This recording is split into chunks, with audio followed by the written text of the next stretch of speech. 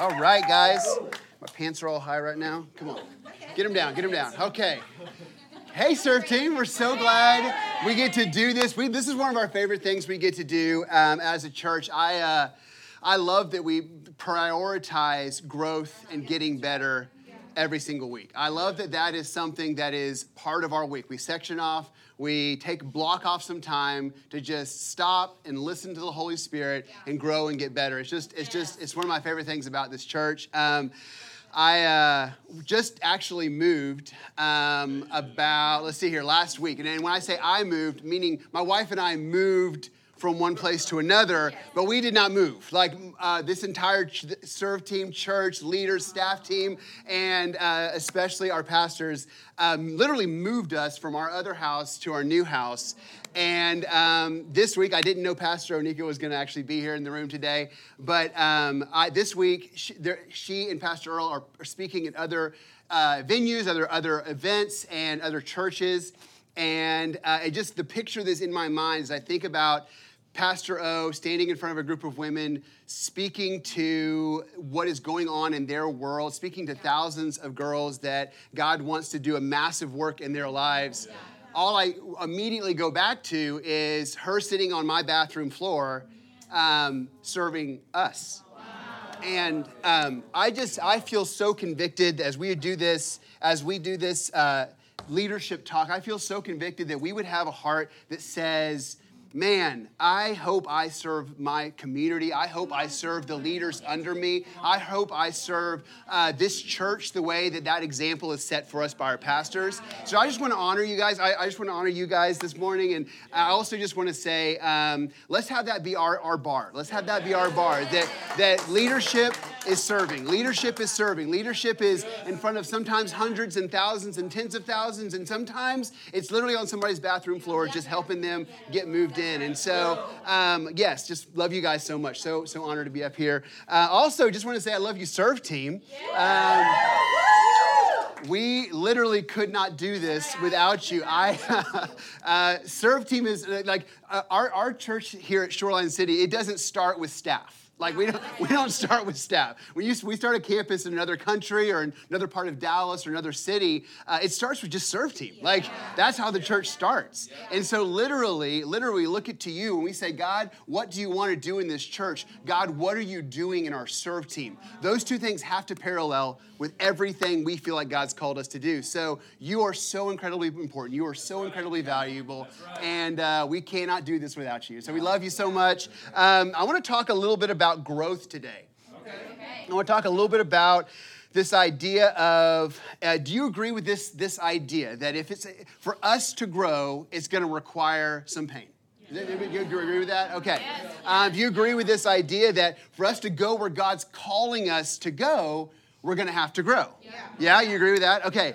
So what are you willing to do to grow? What are you willing to do? Like, what are you willing to do? What are you willing to sacrifice? What conversations that you don't want to have do you have to grow? What at times, what things do you have to say no to that you used to say yes to for you to be able to grow? I was reading in 2 Kings chapter 2. You can go there if you want. I'm just going to kind of tell the story because I probably have too many notes. So I'm going to just tell you guys the story. So I'd love to read it. You'll go read it later on. But this is a story of when kind of there was a transition between the prophet Elijah and his mentee, Elisha, okay? So you may just think these are different spellings of the same name. They're actually different people, okay? They're totally different people. Elijah was kind of like Gandalf, right? Like, he literally was. He just kind of roamed around and did crazy things, and all of Israel was kind of like, he's cool, but he's a little scary. You know, he's like, we really, really think he's awesome, but he's kind of scary. And I would say Elisha was kind of like this hot rod young preacher. He was fired up all the time. He was all in. He was excited about being a part of what God was doing, but he kind of had this fiery side to him. He kind of had this like, don't cross him side to him. He maybe had a little street in him, you know, like he was kind of like, he wasn't that far from the street, you know? And so Elijah, the older, knew that that he was going to be going home to be with the Lord. And so he was kind of finishing up, tying up all of his loose ends. He was kind of going around to different places, leaving them with parting messages. And so he went to 3 different places on this one day. And in the beginning of the day, the Lord spoke to Elisha, his mentee, and said, hey, listen, do not leave his side. What I'm going to do in your life as a result of what I've done in Elijah, your mentor's life, is going to blow your mind. So do not leave his side. Stay with him, listen to him, serve him, have his back. And so that's exactly what Elisha did. So they started off, they went to Bethel, and in Bethel there was this school. There was a Bible school there for young prophets. And these young prophets were all a bunch of young preacher boys. They're all excited about ministry. They're all excited about getting on a platform. I got a word in my heart, Lord. So it's like, that's kind of where they're at, And they're all like, they're very excited. They see Elisha and Elijah walking up, and they automatically go to Elisha, and they're like, hey, listen, do you know that God's about to do something big with your master today? And he says, yes, I know. Keep it down.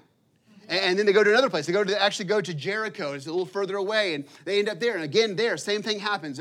All these believers come, and they basically are saying, like, hey, listen, do you know that something special is about to happen with your master? And he's like, yep, I do know. Keep it down. So they end up going back to the Jordan River on their way back, and every single time they make a stop, Elijah says to Elisha, hey, listen, I got to go do this thing. You stay here. I got to go do this thing. You stay here. And every single time, Elisha was like, nah, I'm going. I'm going. You're not going to get rid of me. I know that God has something for me. I don't know what it is. I know that it's going to be special. I don't know what it is. I feel like so many in this room can identify with that feeling. It's the reason why you're here. It's the reason why you show up on a Wednesday, because you're like, there's something more for me. God wants to do something in my life, something special. I get to be a part of it. And so I'm just not going to leave. I'm just going to stick with it. I'm just going to stay with it. And so they keep moving from place to place, and the same thing keeps happening. He keeps saying, hey, listen, stay here. And he keeps saying, I'm staying with you. I'm going with you.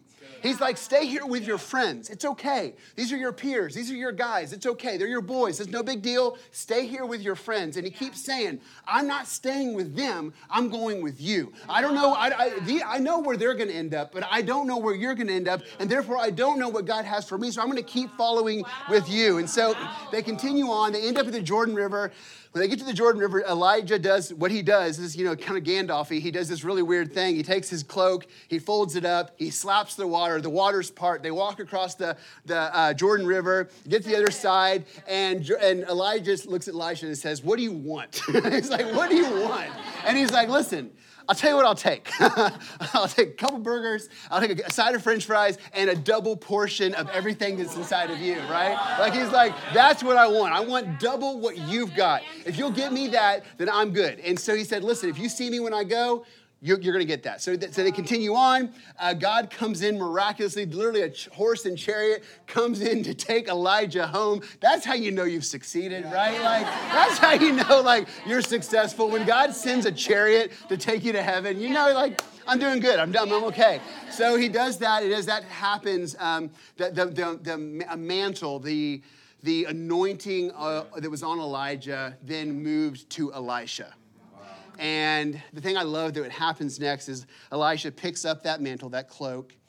He goes to the Jordan River, and he does exactly what he sees his master do. He folds it up, he slaps the water, and it opens up. And immediately, all those people who were his peers, all those people who were his friends, they look across the river, and they look at him, and they say, something's different about you.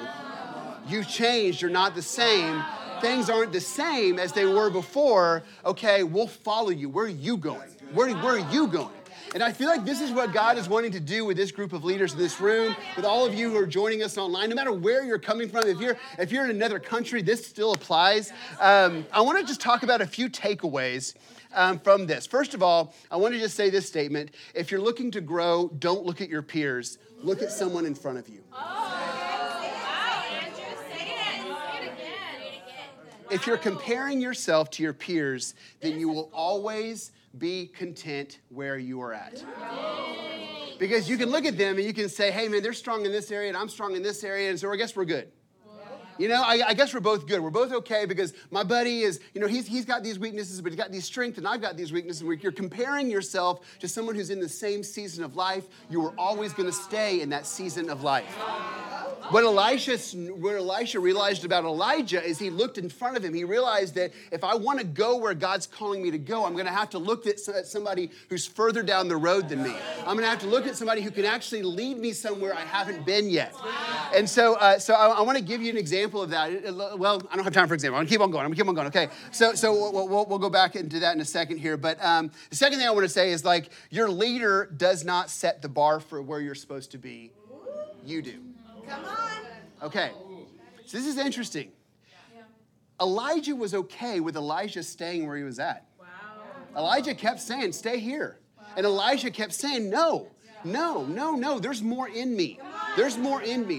And if I stay with you, it's going to draw that out. If I stick with you, it's going to draw that out. So he kept saying over and over again, as God lives and as you live, I'm not leaving. I'm staying. I'm going to keep on going with you. I think it's so interesting that Elijah didn't have, sometimes you can feel like that stretch of growth. You can feel like that, and you can feel like it's all from your leader. You can think like, they're just expecting too much of me. They're just like looking. No, but actually that's what growth is. You're going to stretch. You're going to feel like a little bit uncomfortable. You're going to feel like these clothes don't fit anymore. I'm actually growing out of these clothes. You're going to feel a little bit like, I don't know how to walk. I don't know how to talk. I don't know how to be because I'm growing. I'm stretching. I'm different than I was. And that's the thing that's interesting here is if you look at it from an outsider looking in, Elijah had very realistic expectations for Elisha. It was Elisha who set the bar higher. He said, the younger man actually said to the older man, I want more. Is that something you're saying to your leaders? Is that something you're saying is like, I'm just going to stick with you? Is that a posture of your heart? If you're saying, I want to grow, is that a posture of your heart in this season of like, give me more, give me more? Or are you kind of feeling like, well, I got to be careful.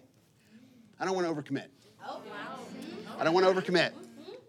I remember when my wife Hannah and I, shout out to you, babe. I love you so much. She's home with my daughter Shiloh James. She's kind of queen of our castle right now. We're okay with it. But my wife and I spent some time with Shoreline City in Guatemala. Yeah. And Pastors Nate and Whitney Louder, who are there now leading that church, or leading that campus, I should say, we actually were there with him in the very beginning. Actually, the campus started in our living room. Yeah. And there was like 17, 18, 20 people on different Sundays. And I remember like week to week, like there wasn't a lot of setup and tear down for our house. It was just our house, you know, like Hannah did most of it by cooking, you know, every single time.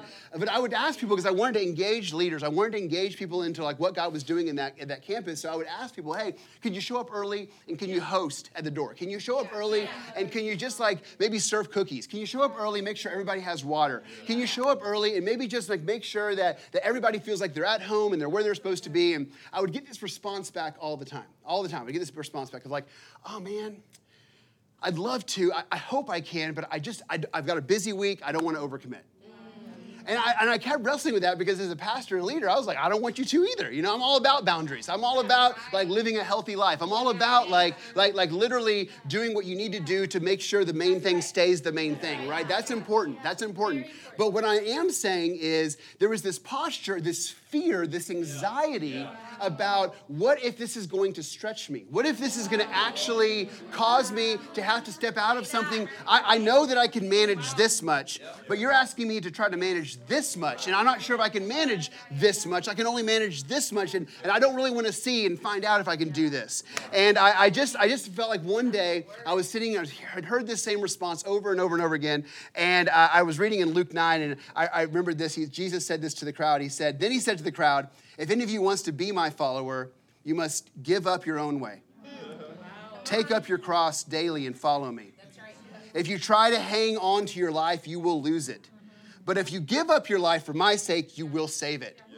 And what the Lord spoke to my heart is, hey, Andrew, when you signed up for this, when you picked up that cross to follow me, you already overcommitted. That's right. You already overcommitted. You're already in over your head. If you're right now starting a business and it is not more than you can handle, you're probably not seeing enough with what God has for you. If you're right now leading in some capacity at this church and it doesn't feel a tad bit overwhelming, you're probably not really fully stepping into all God has for you.